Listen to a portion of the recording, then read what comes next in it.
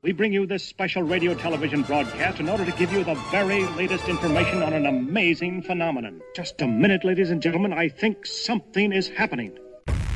Good evening. I hope you'll excuse me if I appear a trifle excited.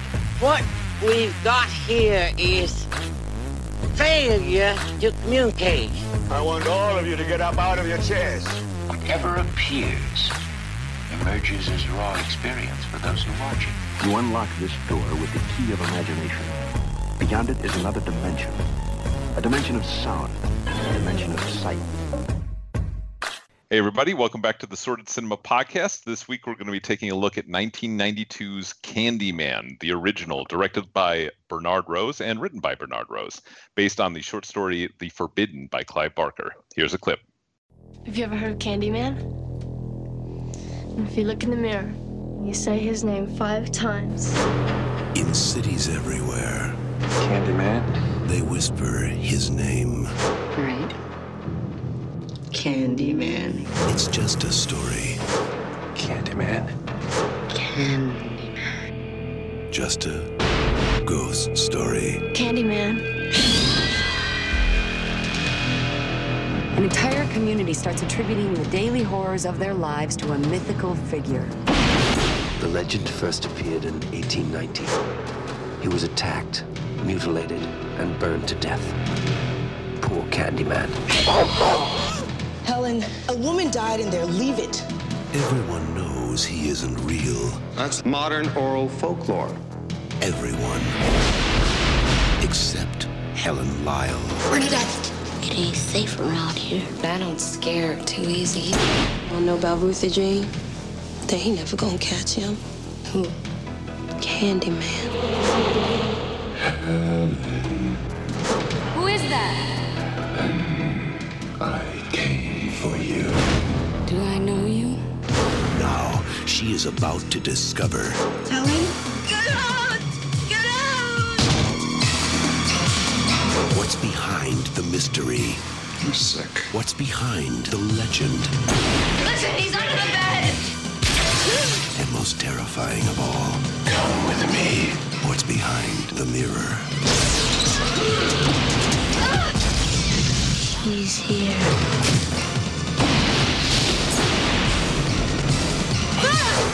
Candyman. You don't have to believe. Just beware.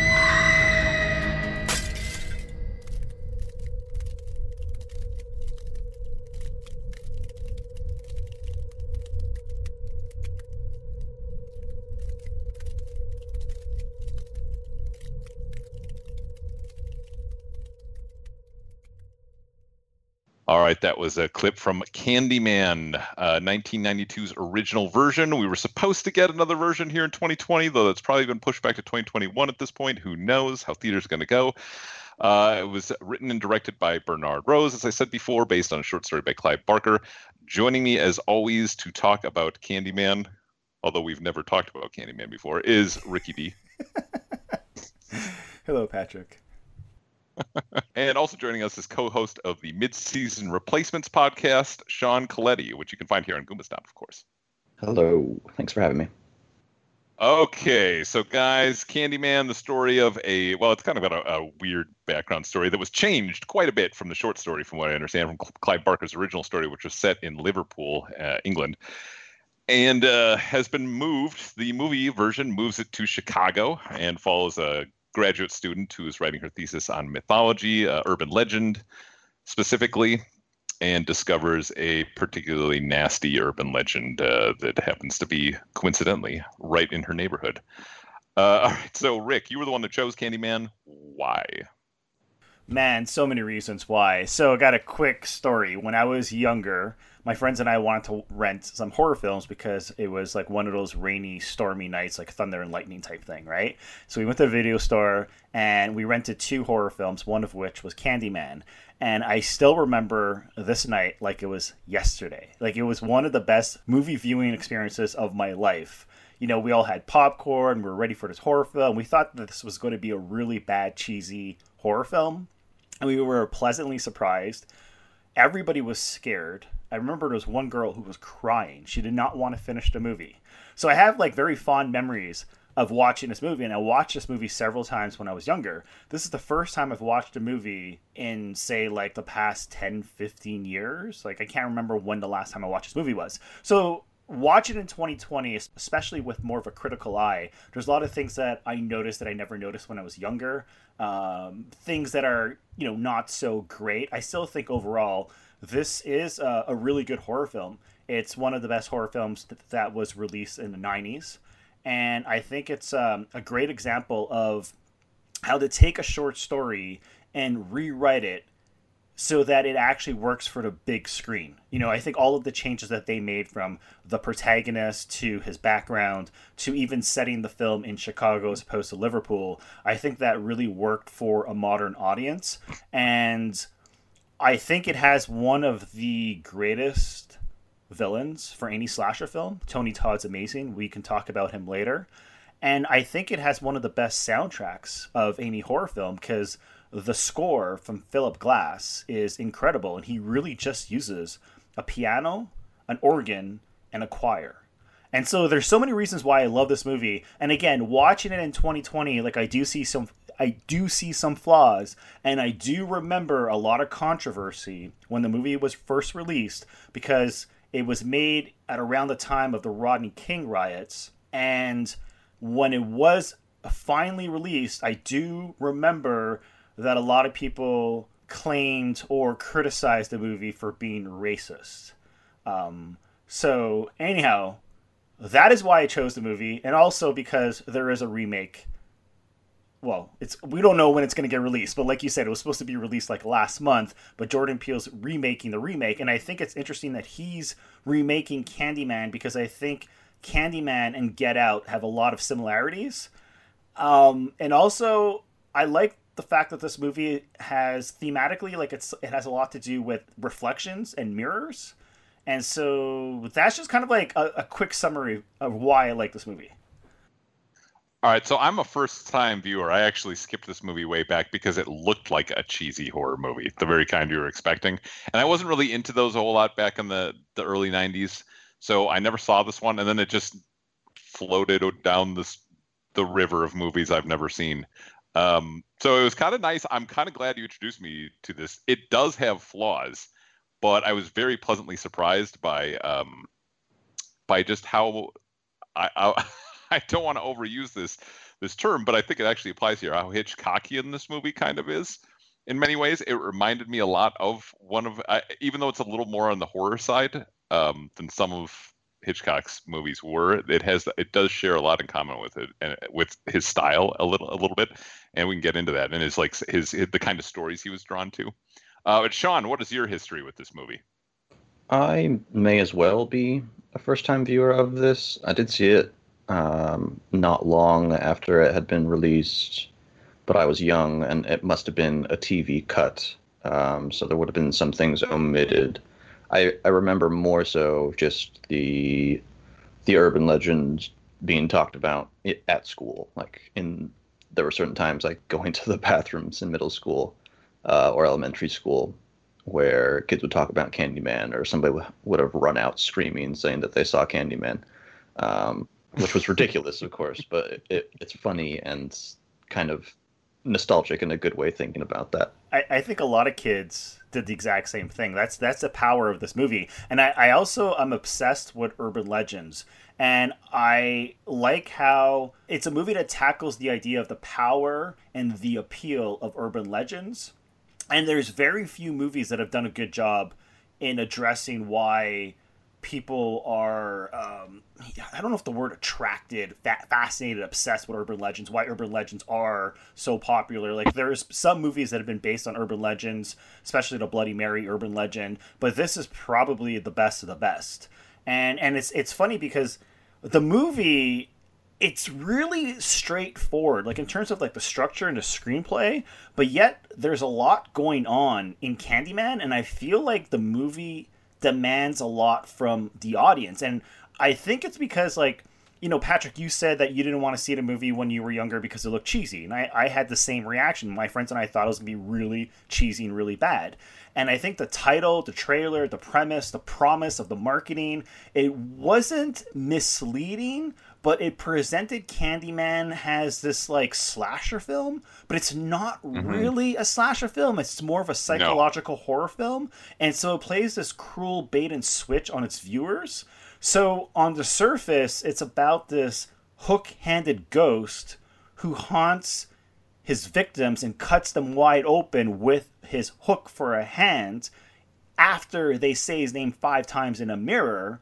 But there's a lot going on. There's a lot boiling under the surface. Like, it sort of touches on slavery and racism and class divide. And it also addresses the power and the appeal of urban legends. But I think the reason why I personally love the horror genre is because I think it's, when it's at its best, like Hitchcock, it's the most effective cinematic instrument to investigate the human condition and our fears, our, just like people, like what makes us so complex.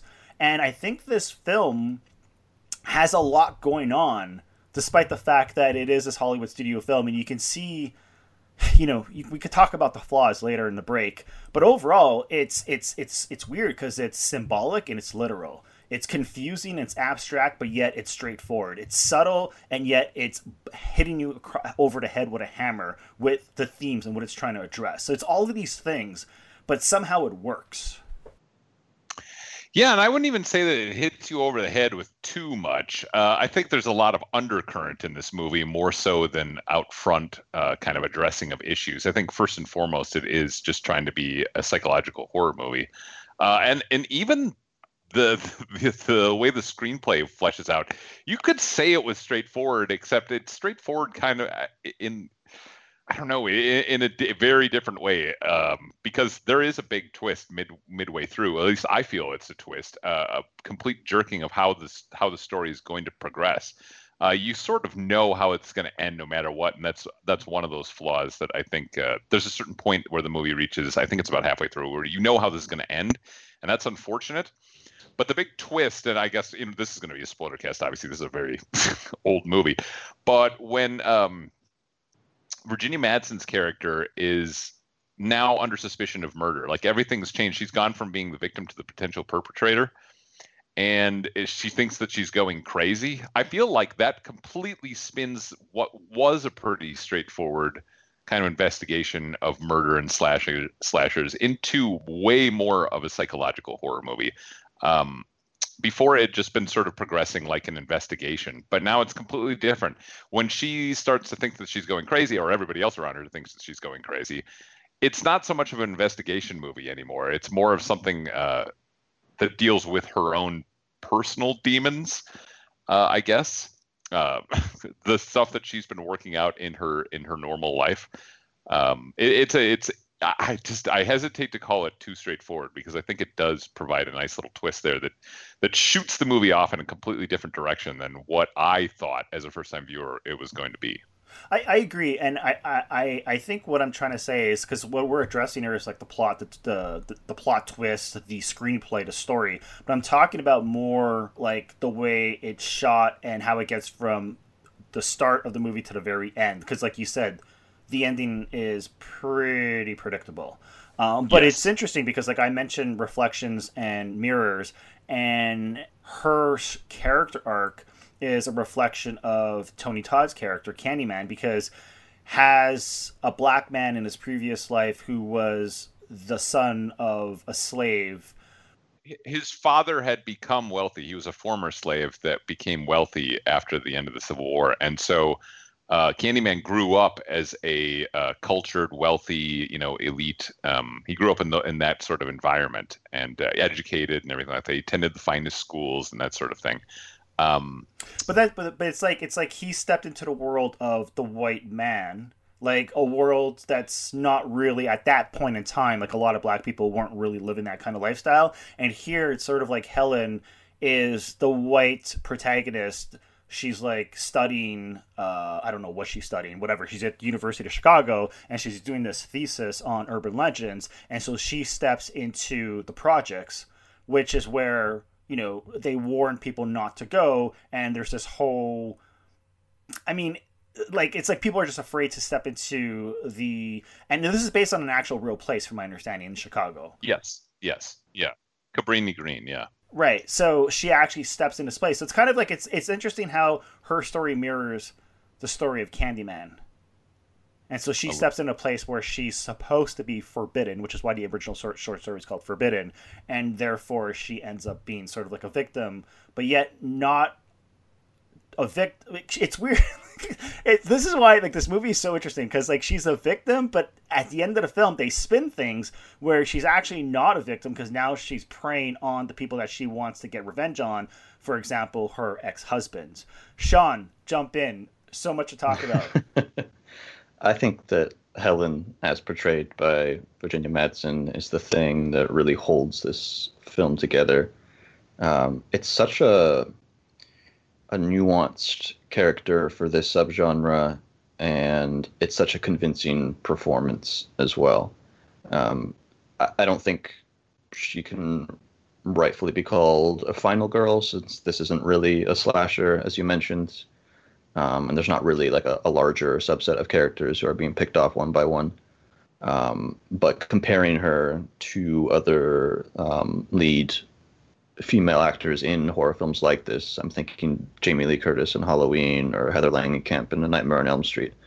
The fans of those series and those films really feel precious about those performers and those characters, but I think that this is just a much better example. More is being asked of her, and she's delivering.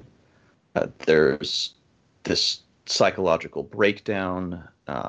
I think delivered by another performer, a lot of these scenes would be more loud. There would be overacting, I think, and well, she's not a scream queen in the movie. No, not at all. They actually hypnotized her. Yeah, and I think Madsen is just really, really strong and grounds this film. She's hypnotized, Sean. She's hypnotized. Like, those scenes where her eyes get all big and she can't blink and she's under the spell of Candyman, they legit hypnotized her, which is kind of scary, but it's a great way to get a performance out of an actress.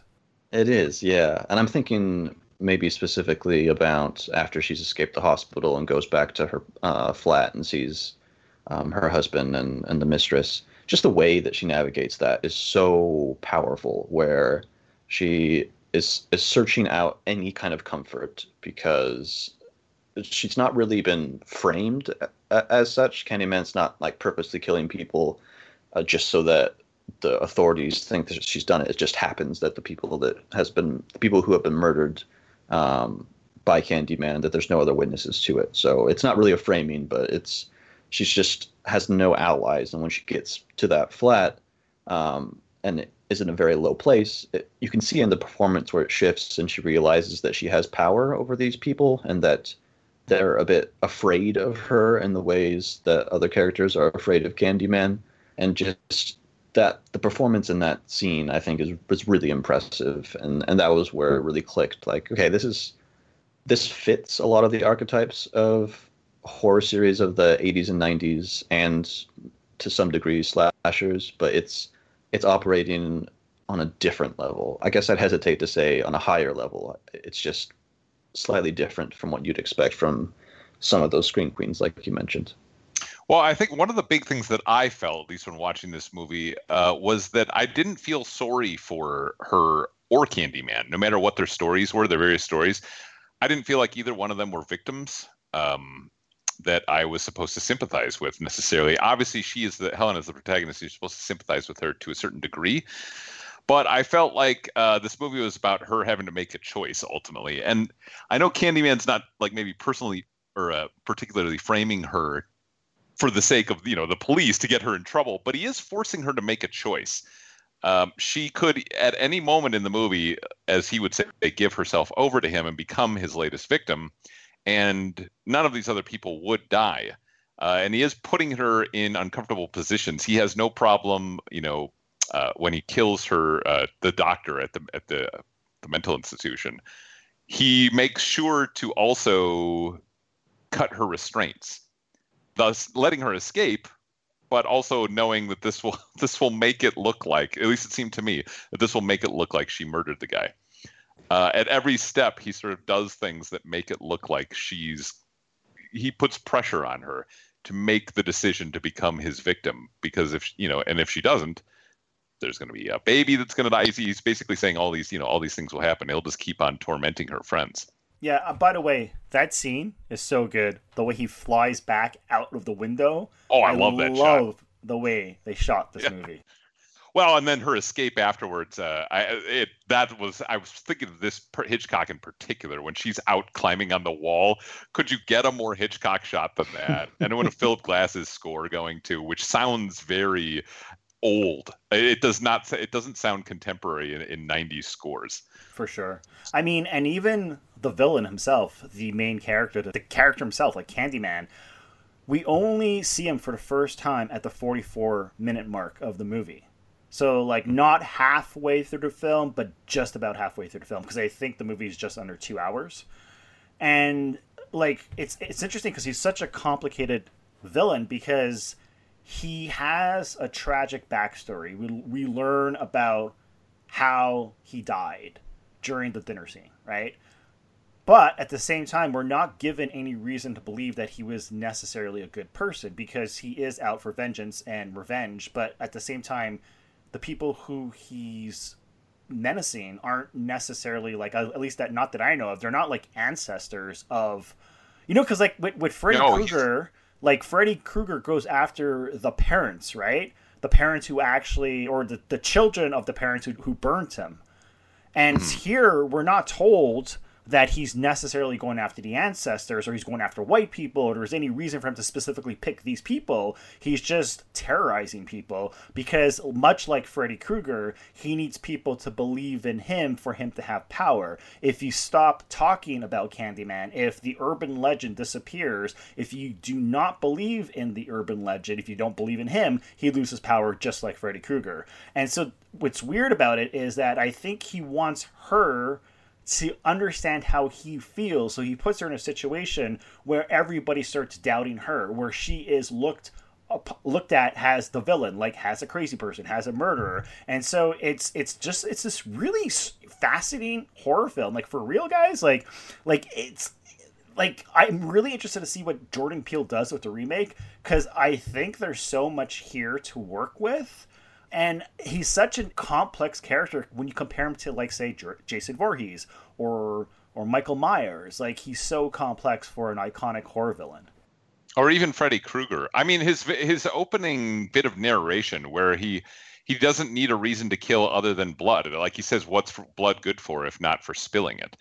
He's not doing any of this out of vengeance. He simply enjoys killing people for some reason. Like, that's what he was made to do. I'm not sure, but yeah, he's certainly nobody to feel bad for. He never gives any indication at any moment that he's out for revenge. It doesn't seem to be. He certainly seems to terrorize, lower class populations anyway. Anybody who is susceptible to the mythology. There doesn't seem to be a rhyme or reason to it. Even if you look at race or the class divide, he's technically terrorizing young black African Americans who are living in poverty in these ghetto neighborhoods, right? I mean, we learn of the kid who he not only kills but chops off his penis. We learn about the lady, the next door neighbor to Vanessa Williams, right? Like, she was also murdered, right? Like, and so it's just this interesting character. Sean, I have a question for you though. If this movie didn't actually feature Candyman, like if we never actually see Tony Todd, right? Would we still have a great movie here? I think so, because until pretty late on, it's almost asking the viewer to consider that all of this is taking place in Helen's head. Especially once we see the footage after she's been tied down in that room, and that really great scene where Candyman's hovering over her, and then we see that it wasn't actually there. So yeah, because it's so much more psychological than it is a slasher, I think there's a real opportunity to read the film in that way. But he's such an interesting character as well. And that other aspect of him that we haven't mentioned is that kind of romantic sides, and the aesthete as well. He's a painter. We learned that. And the way in which he talks is somebody who is very learned, someone you'd expect to kind of pop out of Shakespeare. And that's where the sweets for the sweet line comes from. Yeah.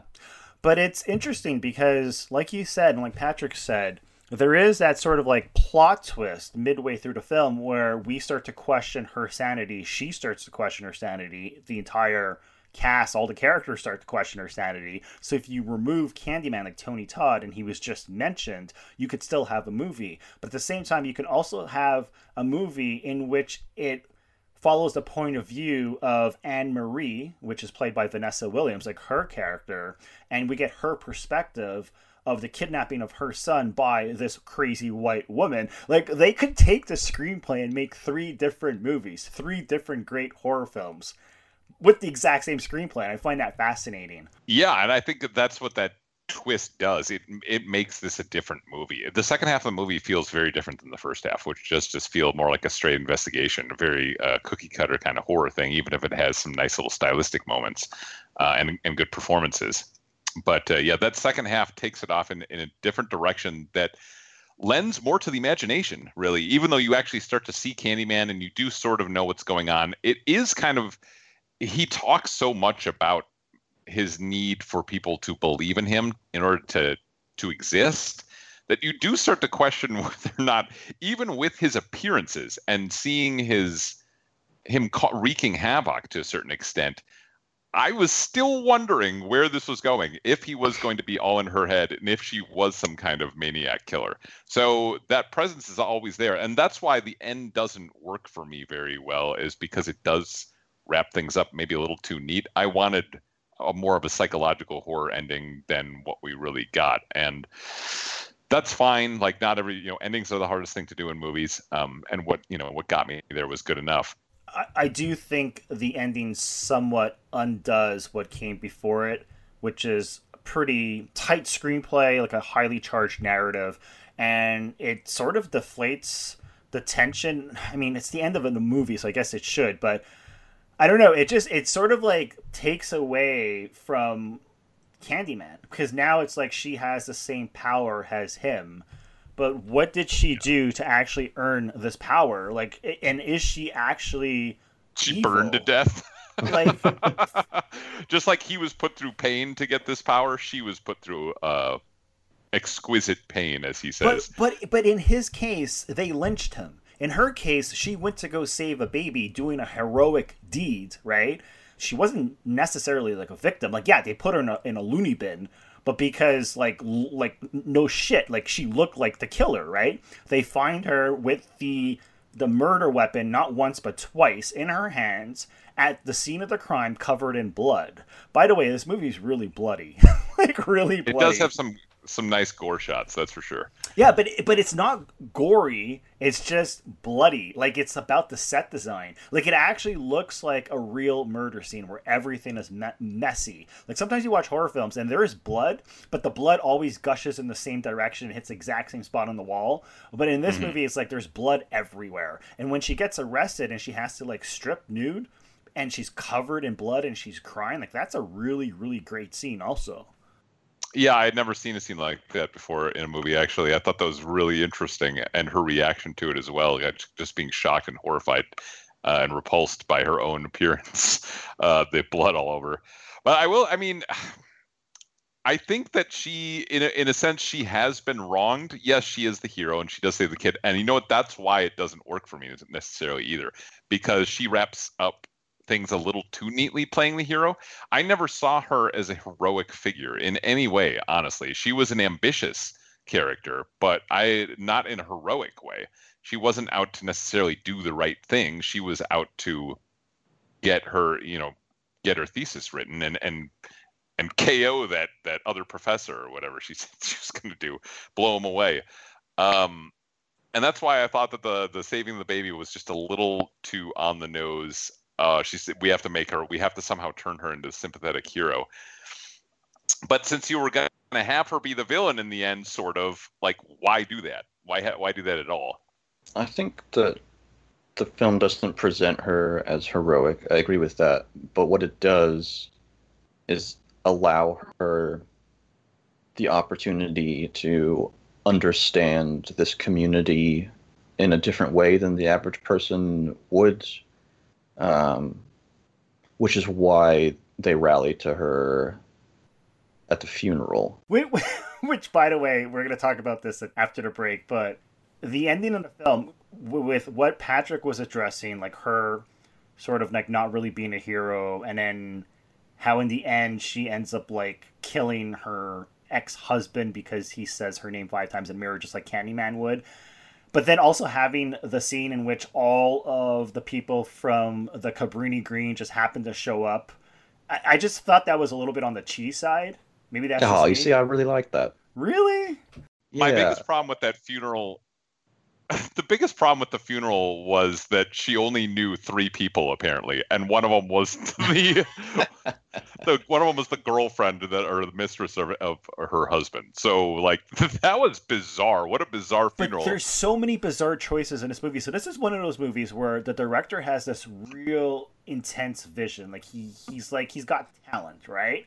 But I think maybe he's in over his head in the sense that he's working with a big crew, a big budget, and he misses the little details. Like, for example, the little kid, right? The little kid sleeps in his winter coat and the same LL Cool J type hat. Like, he's dressed exactly the same when he's in bed as he is throughout the whole entire film. Like, little things like that. I know it sounds weird, but there's, like, all of these, like, watching this movie, I was like, there's all of these things that I noticed. Like, little details, which are kind of, like, funny. Like, the fact that they all show up at the same time. The fact that there's only a few people at the funeral.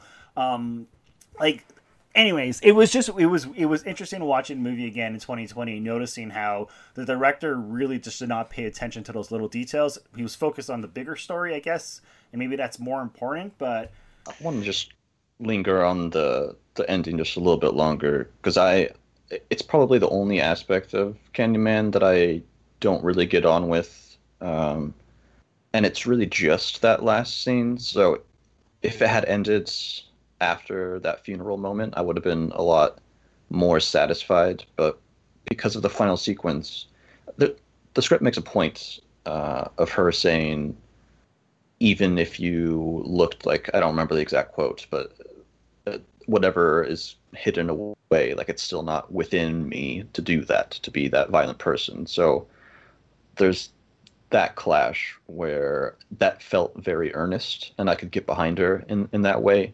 So to become the new Candyman and to enact violence, but it felt doesn't like make it sense, went though. against that. Yeah, Because they bring her, they bring her to Hook, and they drop the Hook into, like, on top of the coffin, and then we get the scene where she becomes the killer. So it's like, is she the hero or is she the villain? Like, make up your mind, movie.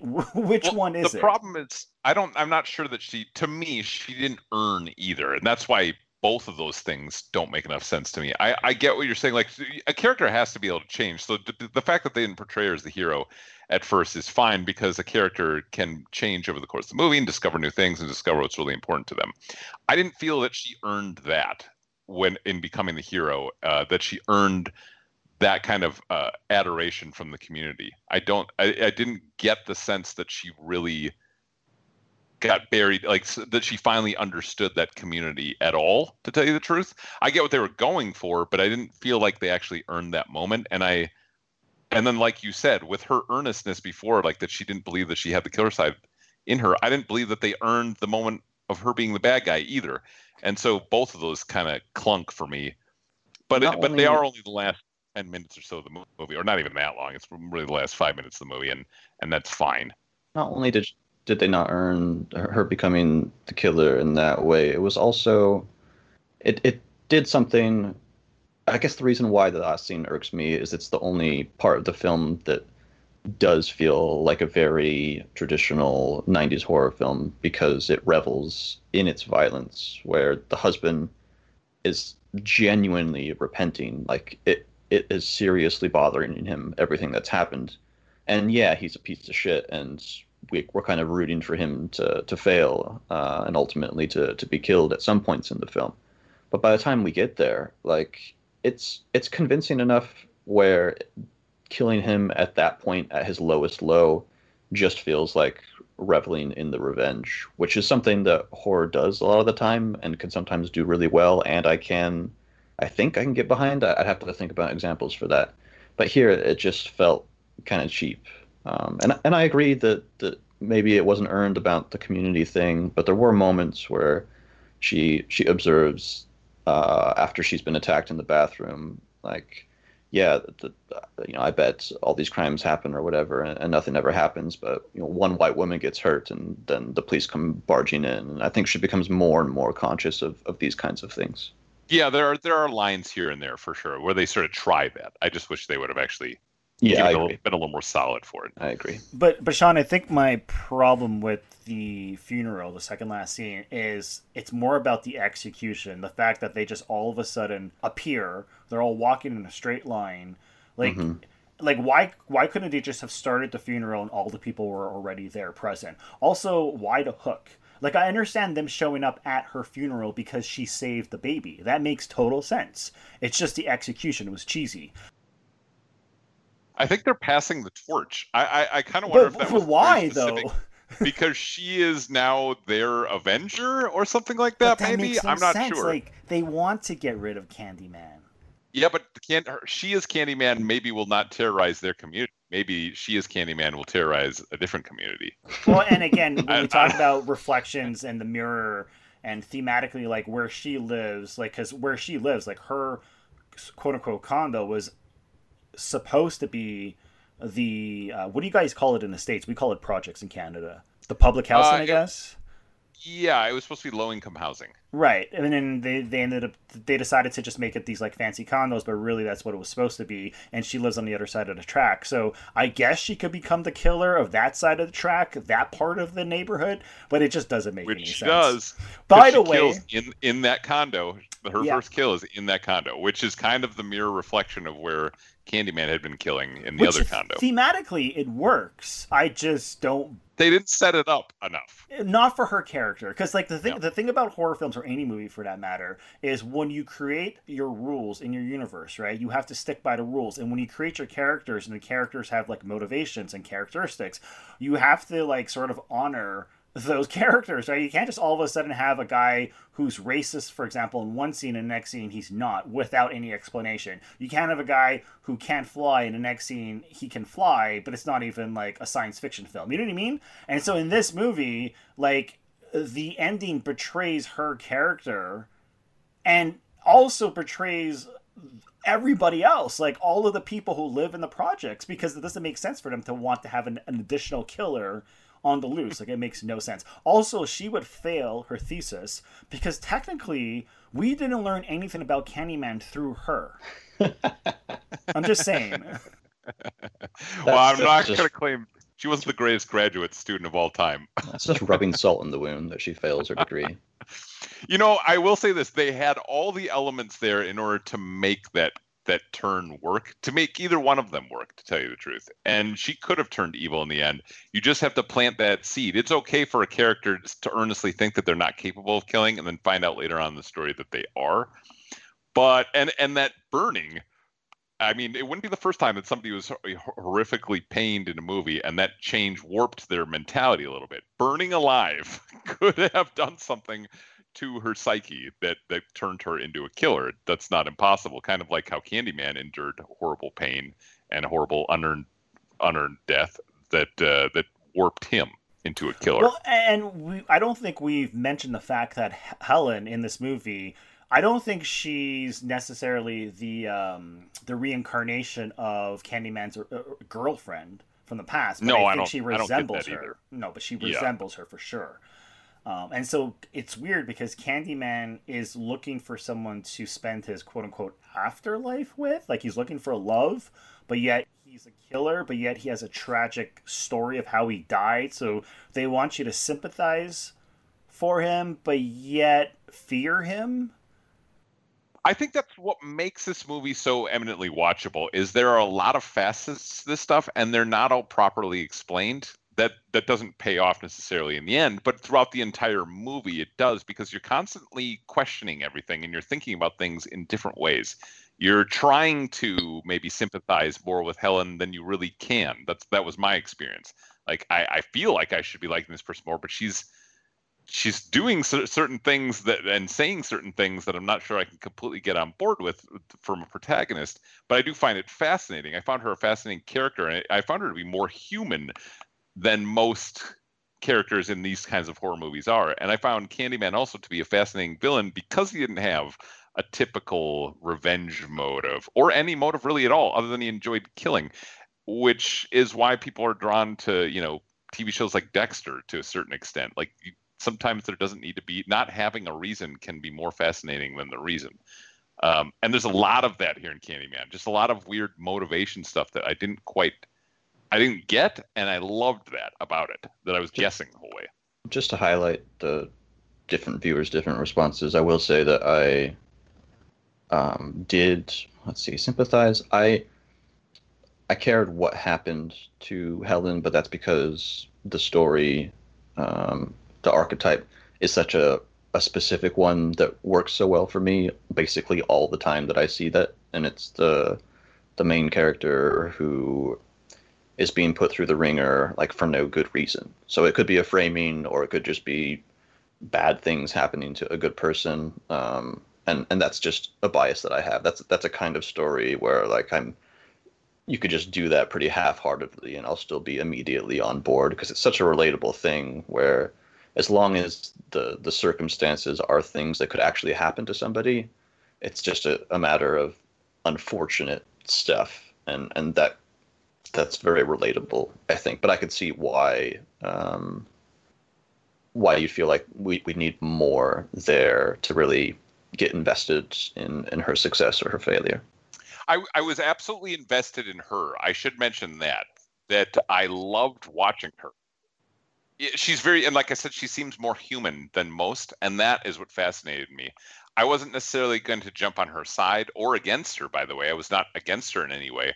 I just didn't know which direction she was going to go. And it was kind of thrilling to me to be off kilter like that, to not really fully buy in like this is my hero. I didn't know, was she going to turn out to be a psychotic killer?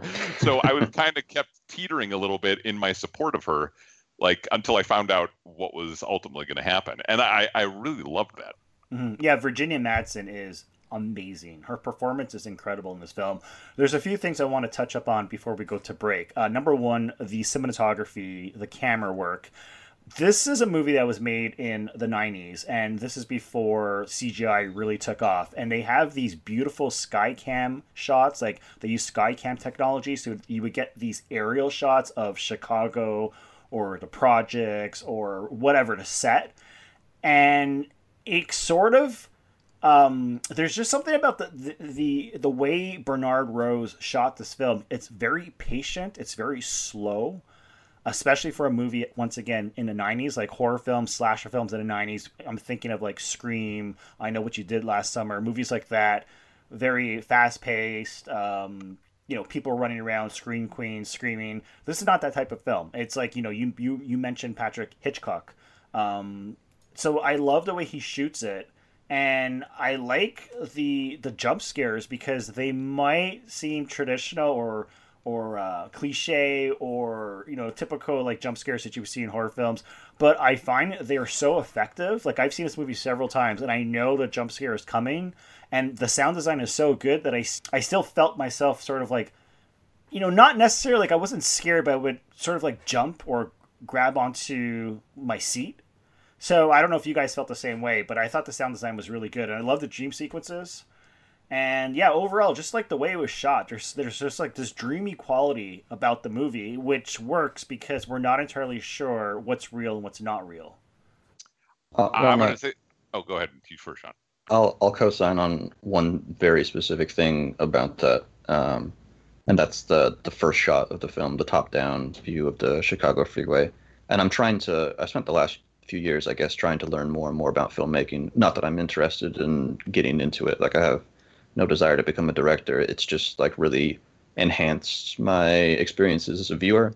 And seeing that was so satisfying because it just reinforced some of the things that I feel like I've learned. If that was without the really beautiful piece by Philip Glass, I still feel like I could go in cold and get a sense that this is either a thriller or a horror film, because it moves from right to left and everything that I've learned about how films are shot.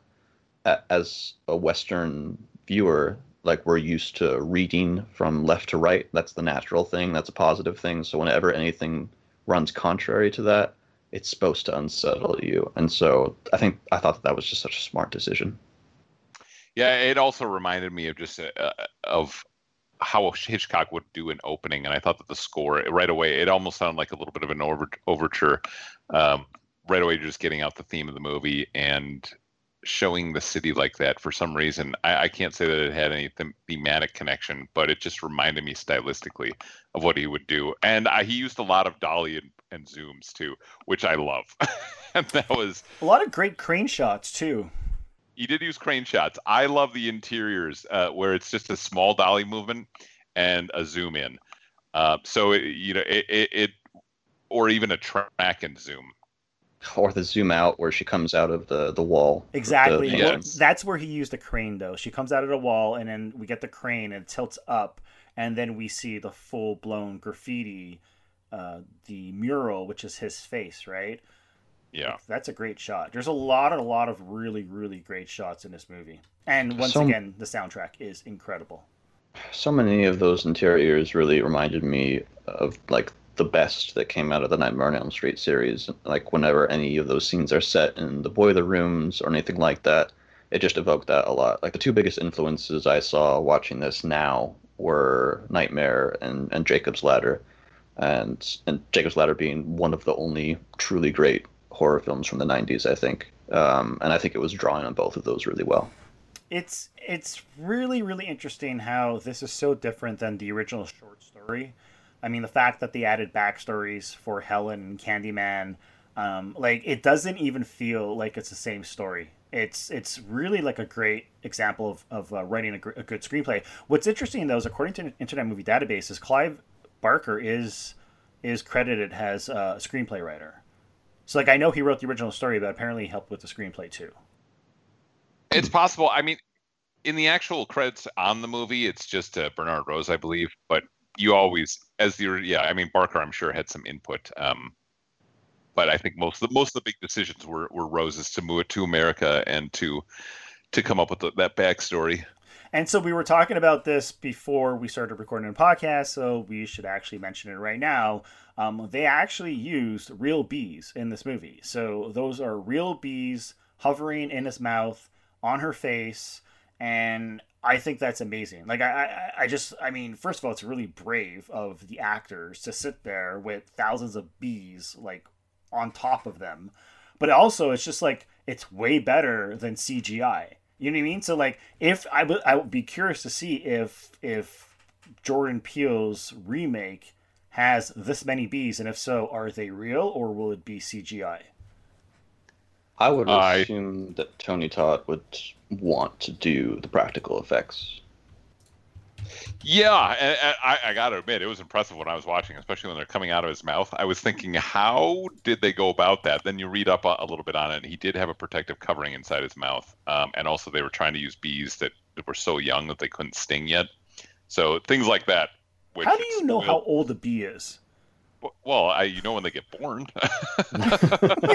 but they said it had to be less than a day old, so they just. Anyways, I guess I'm gonna leave that one to the beekeepers. Yeah, I'm sure they got that covered. The bee wranglers, the Hollywood bee wranglers. You know, they've been doing it for decades. So, all right, we should probably take a break here at this point in time, though. And when we come back, we will have some specific questions about Candyman. We'll be back in a second. Candyman was the son of a slave.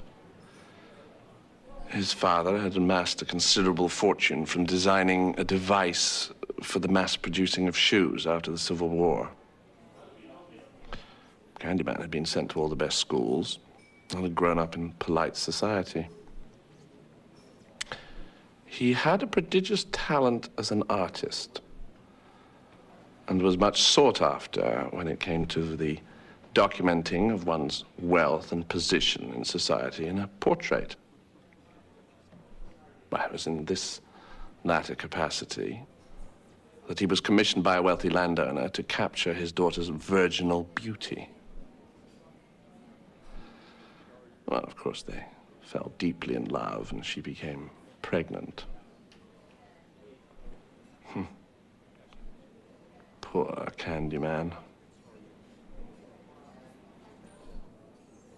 Father executed a terrible revenge. He paid a pack of brutal hooligans to do the deed. They chased Candyman through the town to Cabrini Green, where they proceeded to saw off his right hand with a rusty blade. But no one came to his aid. But this was just the beginning of his ordeal. Nearby, there was an apiary. Dozens of hives filled with hungry bees. They smashed the hives and stole the honeycomb and smeared it over his prone, naked body. Candyman was stung to death by the bees. They burned his body on a giant pyre and then scattered his ashes over Cabrini Green. All right, that was another clip from 1992's Candyman. We are now at our portion of the podcast where we ask some questions about the movie, some good, some bad. Try to sort of cover everything from all different angles. The first one, we always try to start off positive. So the first one is, Sean, what is your favorite scene from Candyman? My favorite scene. It's so tough. I think we mentioned it in the first half. At least it draws on something that I think that this film does really well, and this is after she's been taken to the police station and is being stripped and is in such a state. One of the reasons that that's such a good scene, I think Ricky already talked about, just the use of blood throughout the film and how effective it is compared to how other horror films do it. The other thing that it highlights for me is how tasteful this film is when it comes to its gaze as well. It's obviously socially conscious in its script, but in terms of how it's shot as well, it's just, anybody who's a fan of horrors, especially 80s and 90s stuff, knows how often female performers are asked to become undressed and how a lot of the time it's not tasteful. It's just there for titillation. And I think that both of the scenes that we get where Virginia Madsen has to be nude for part of it, it's just the way that it's framed, the way that it's blocked. It's just very much not doing that. So I appreciated it deviating from the norms, which are not very good norms, which it seems like a lot of filmmakers have grown out of since then, but unfortunately a lot of horror that's released now still leans into that. But yeah, that it was such a horrifying scene anyway that just enhanced it for me, where we weren't ogling her in any way. We just felt really bad. And it's supposed to be. I will say this as somebody, I mean, I've rarely found nude scenes to be effective in movies, period. I just honestly, most of them don't really enhance what they're in, no matter what kind of movie. But there are some that work, and I will say that the one in the police station for me for sure enhanced it, because it definitely, for the first time, I felt not only the vulnerability, but both vulnerability and disgust at your own self, like your own body. In that particular case, like you said, there's not supposed to be anything sexy about that. That purely was enforcing what her mental state was at that point in time. And it really worked well. That's definitely one of my favorite parts of the movie. It was, and her performance as she's doing that. I mean, the mixture of shock and anguish and everything was fantastic.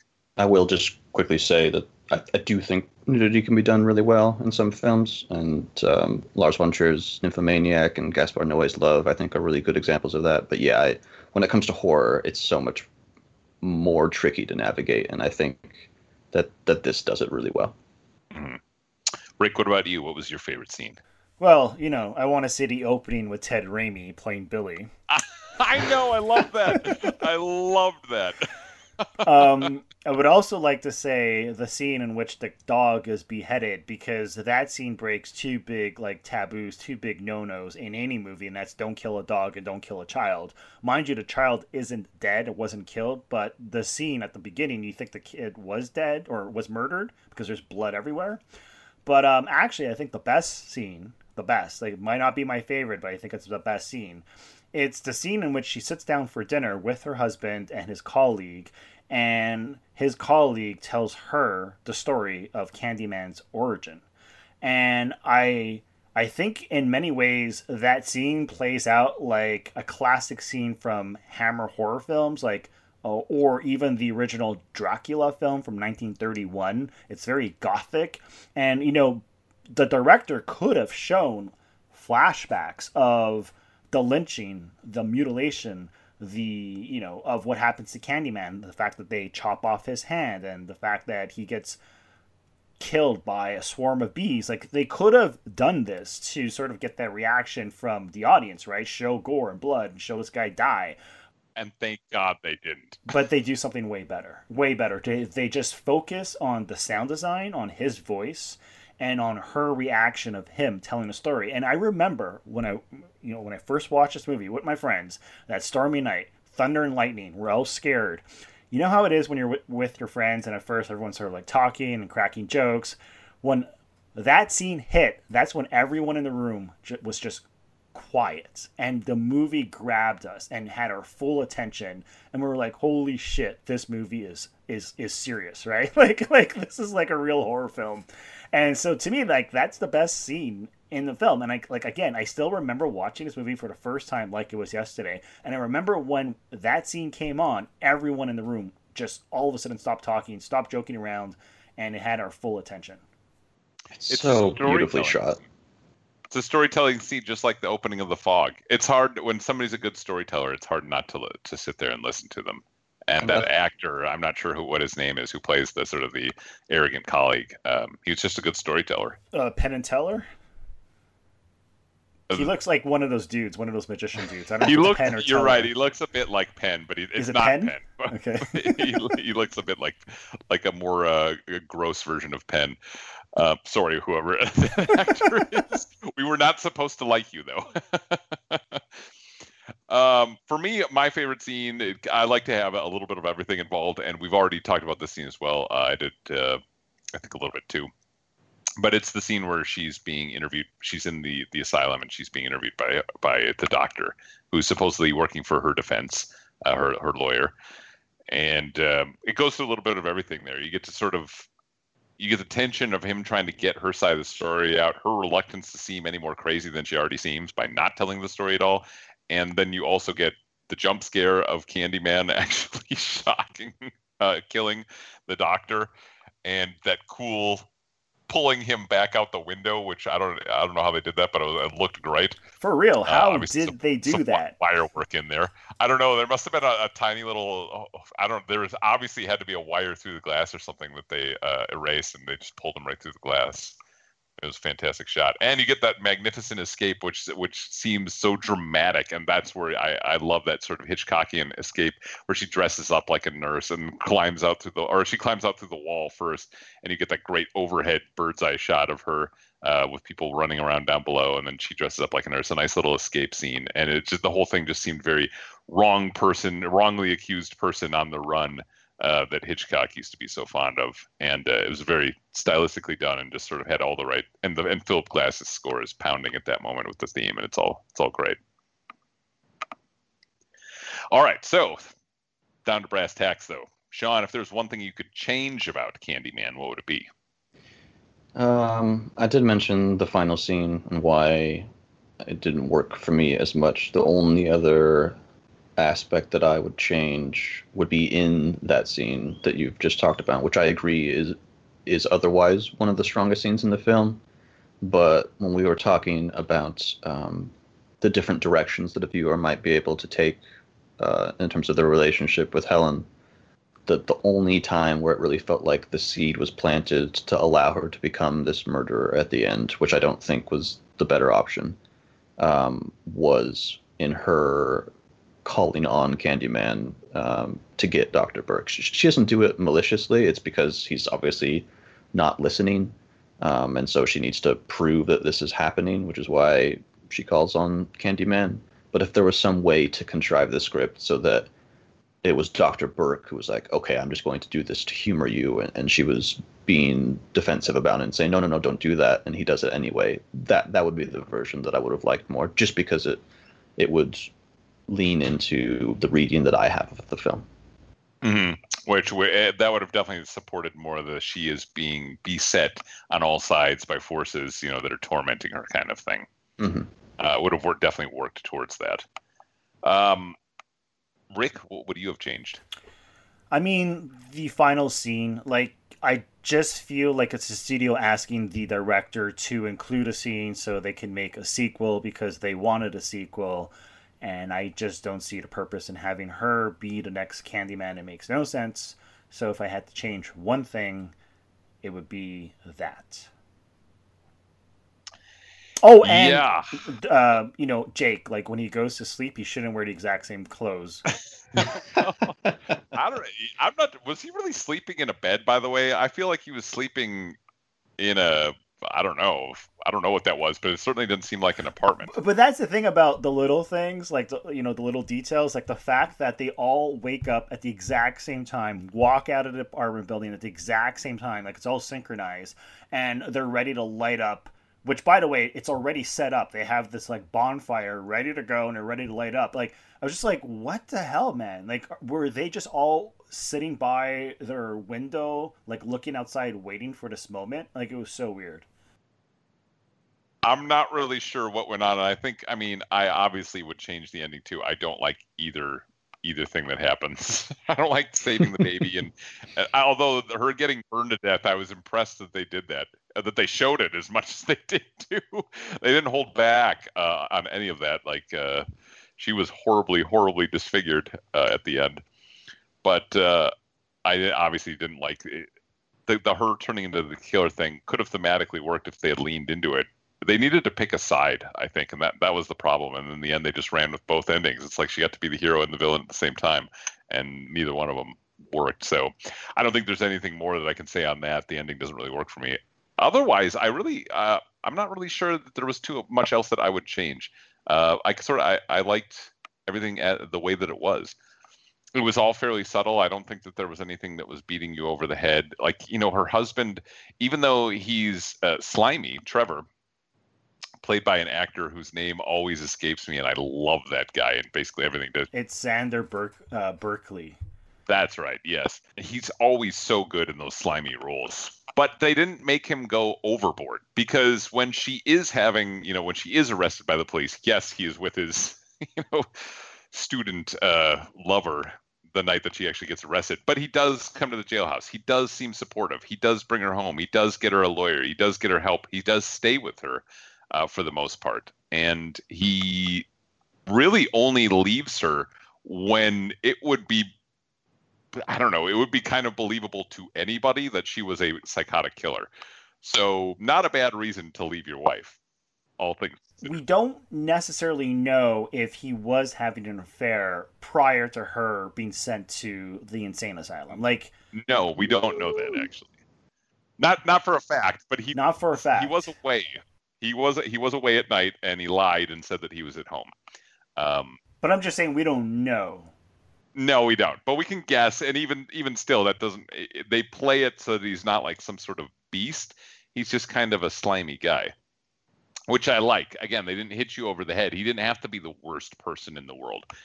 They were able to add some complexity to even a minor character like him. So yeah, I enjoyed that. There's not a whole lot else I would have changed in this movie other than the ending.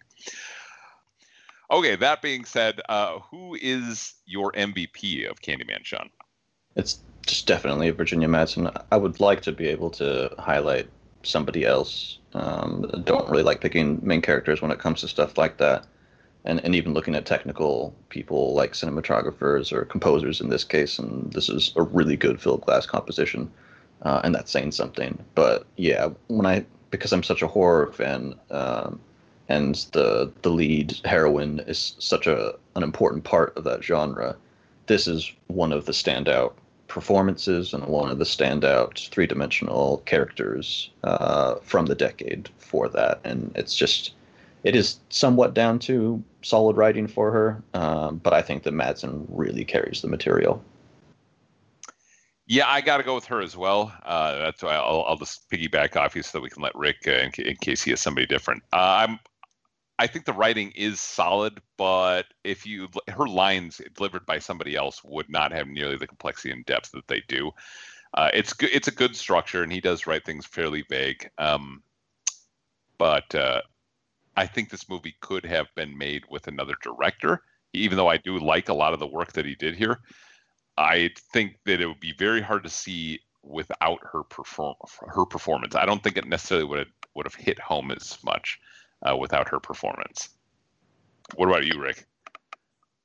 So she's in second place because I think her performance is amazing, but I think Tony Todd is the MVP because this movie is famous because of Candyman, and he plays Candyman, and it's his performance, it's his voice, he's so unlike any villain for any horror film or slasher film. It has to be Tony Todd. I mean, people know Candyman more so than the actual film. Like, even if they've never seen the film, they know his voice. They know his silhouette. They know that he wears that long trench coat with the outline of fur around it, right? Like, it has to be Candyman. It has to be Tony Todd. So I'm going to give it to Tony Todd. Because I think, I was reading the Internet Movie Database trivia page, and they mentioned all these actors who were supposed to be Candyman, and they mentioned Eddie Murphy. And I'm like, can you imagine this movie? Like, no offense, Eddie Murphy is a good actor. But, I can't imagine this movie working the way it does with someone like Eddie Murphy in the role of the Candyman as opposed to Tony Todd. So, I don't know. I would say if you really liked Tony Todd in this one and you've not seen the second one, or for listeners who have not seen the second one, it's not as good of a film as the first one by any means, but just in terms of the Tony Toddness and the Candyman scenes, he gets to do more in that second one. Yeah, I couldn't give him the MVP strictly because he's not in it a lot. You're right, he does make an impact when he is there, but there's a whole lot of movie that we have to get through where he's not there, and that's why ultimately I had to go with Madsen on that one. So, a great movie, according to Howard Hawks, was composed of 3 great scenes and no bad ones. I have a feeling how we're all going to end up on this, but does Candyman pass the Howard Hawks test, Sean?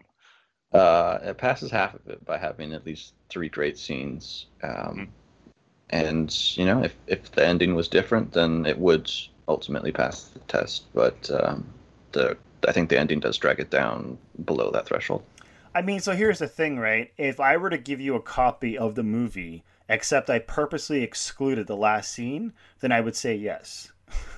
Yeah, I mean, I think you'd have to cut it somewhere else even before just the last scene. Like I say, I don't like the funeral scene. It doesn't work for me. But everything up until then, yes, there are plenty of great scenes, I think. Or at least 3, I would say. At least 3. Yeah, it's got bad scenes. It can't pass.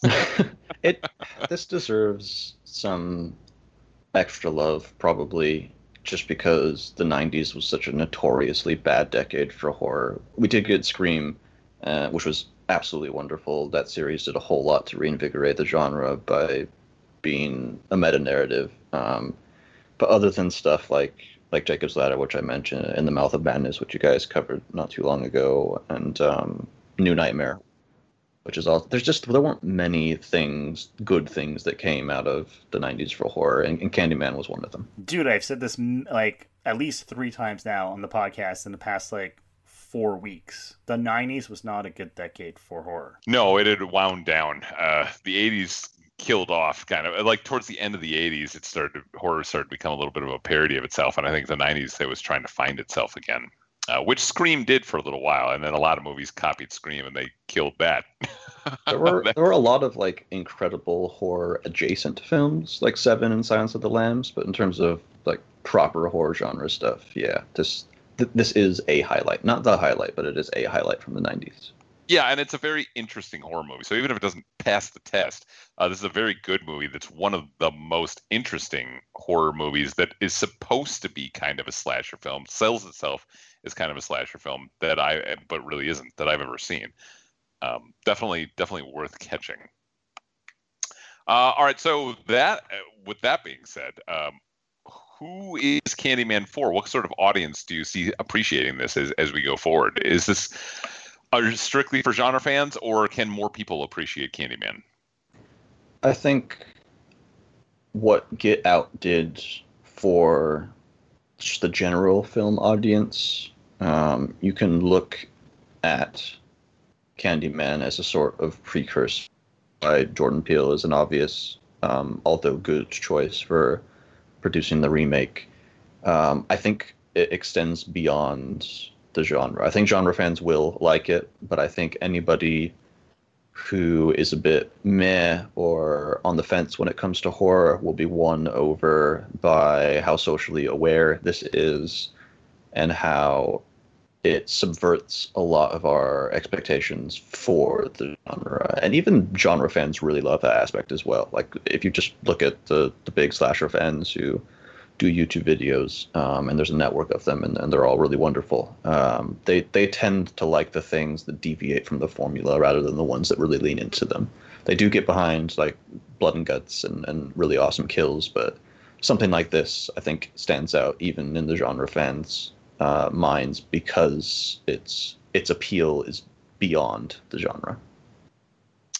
Yeah, it's interesting. I didn't really. You guys may have touched on it slightly or danced around it, but you don't really ever see the kills in this movie. You just see the aftermath of the kills, which is kind of an interesting thing for a movie that's supposed to be a slasher film. Well, the only kill sequence that we actually see on camera is when he kills the psychiatrist. Which is kind of nice. It lends more of an investigation thing to it and a air of mystery to it as well. It really helps with the psychological horror that we don't see it, because then we just see the results, and Helen's got a knife in her hand. So maybe it really was her. So I think there are a couple of things that are going to hold, audiences, or put audiences at this movie, a general audience. I think one is Philip Glass's score, which I think is absolutely fantastic and suits the movie really well. And like I said, it reminds me of an older score, like to a Hitchcock movie. But I think that will put some people off. There's little quaint things about it, but I think that it has enough complexity to it. It has so much more complexity than most horror movies do that it shouldn't keep anybody interested in the characters. This is one of the very few horror movies where you really can get into the characters on a more fascinating level than other than just rooting for them because you know that they're the good person. They're the one that's supposed to make it through this whole thing. These are characters that you can actually that bear some examination, that are worth examining and talking about with people. So in that sense, I think that general audiences can appreciate this as well as genre fans. What do you think, Rick? I mean, I'm going to totally agree. There's no sense in really repeating what you just said. I think that, I hate to use the word sophisticated, but it's like a sophisticated horror film that doesn't rely on cheap jump scares or lots of blood and gore. It's just a really smartly directed, well-written horror film that just so happens to have two great performances and some really good performances from the rest of the cast, an incredible score, great cinematography, and it's, again, one of those movies that's over in like 90 minutes or so, and nowadays like every movie has to be over 2 hours long, so it's just like a really good film. I think the one sticking point, sorry to add in one other thing, that the actual genre fans might have rather than the general audience is that what's already been mentioned about how long it takes for Candyman to appear on screen, I think some horror fans will probably be kind of checking their watches, wondering, okay, when are things going to pick up? But that to me seems like a bad way to view it. And just look at John Carpenter's Halloween as a point of comparison. We get Michael's first kill at the beginning. We also get a Candyman kill at the beginning of this. And then both films just build up the tension, and it takes a while until everything kicks off. So, and I don't think anybody has any pacing issues with the first Halloween. So I would encourage people who feel like it's slow to just think about some of the other classic slashers, which is very difficult to say, as ones that have the same formula. It's funny you say that because, I mean, I feel like a younger audience is going to love this movie. Yes, he only appears at the 44-minute mark, but they tease him throughout the whole entire film, and there's just incredible build-up to that moment, and young people are really into urban legends, right? So I kind of feel like this is the kind of movie that anyone who's interested in watching a good horror film, no matter if you're, over the age of 50 or under the age of 50 or like a teenager, I think you will like this movie, because it's like a lot of people don't like slasher films. They don't like gory, gore fest movies. They don't like stuff like Peter Jackson's Dead Alive or Jason Goes to Hell. But this is a psychological horror film, and I think that those types of films have like a wider audience that's more interested in seeing them. I could be wrong. Yeah, it's almost like a serial killer movie, more so than a slash, like a Silence of the Lambs, where you do see disgusting, disturbing imagery, but you don't actually see a whole lot of. It's not violence for the sake of gore kind of thing. It's not action in that same way. So if you are looking for a killer or a horror movie, a slasher movie where you want to cheer on the slasher, well, that's definitely not this. That's the only problem I can see somebody having if they're expecting to root for, Jason Voorhees. Well, this movie wasn't made like that, even though it was around the same time period. By the way, I feel really bad now because I said the 90s was a terrible decade for horror, and I think that's a stretch. I don't think it was the greatest, but because I'm looking at my list, I'm doing a list of all the best movies of every year of the 90s, and there's like at least 5 horror films in every year. So I think I can easily make a list of 100. No, I would say I can easily make a list of 50 great horror films from the 90s. But still, I'd be skeptical. Really? 50? Yeah. I think I could. 50 great horror films from the 90s, yeah. I think maybe 30. Yeah, I was going to say after like 20 of them, I think maybe some of them it's a little bit of a stretch. There's a lot of good international ones from the ones that are Japanese or Spanish, but in terms of like mainstream ones, I think 20 or 30 would be where I'd cap that list. Challenge extended, Rick. I expect to see that list up on Goomba Stomp by the end of the month. All right, guys, we should probably wrap things up.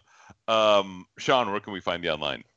Nowhere. You can find me. I'm not on any of the social medias. So if you want to send hateful things about any of my opinions on this podcast, you could just comment directly on the Goomba Stomp post for this. But if you want to listen to me and another writer at Goomba Stomp, TV editor Randy Dankovich, talk about TV, then the Midseason Replacements podcast is hosted through there, and it's also on Podbean and iTunes and all that stuff. Yeah, people should definitely check that out. I also do not go on social media very often, so I have not been on the Sordid Cinema Twitter account for a little while now. Although I reckon that will probably I'll probably start going back on it at least a little bit, easing myself back into it as I start doing a little more writing. So, but you can't really find me anywhere else other than maybe at Goomba Stomp occasionally, but mostly through this podcast for now. Rick, what about you? Where can we find you online? Sorry, I'm just trying to figure out where I put Candyman on my list of best movies of 1992. It's on the 29th spot. Ooh. Whoa. That's overall films, right? Not just horror. Yeah. But it's not my number one horror film in 1992. What was? Wait, 1992. The number one horror film of 1992, according to this guy, is Brain Dead, a.k.a. Dead Alive, by director Peter Jackson. To me, it's a gory film, but I always see that as a comedy. But horror comedy, but it's on horror top comedy. Of Candyman. Yeah, unless you want to count Twin Peaks Fire Walk with Me, which some people consider a horror film. That's tricky. Yeah. You see what I'm saying? I guess traditional horror film, then yes, Candyman is the best of 1992. That makes sense. Anyhow, you can find me online over goombastomp.com and or sortedcinema.com. You can listen to the podcast just about everywhere from iTunes to Google Play to Stitcher to Spotify, and of course on the website goombastomp.com. You can find all the links there and follow us on Twitter and like us on Facebook. Yeah, definitely give us a rating on iTunes. That would be helpful, or a review would be even better. We'd love to hear from everybody, and comments would be great too. We love getting comments. We love arguing about movies or agreeing about movies. Just talking about movies. That will do it for this week. We will be back next week. We'll see you then.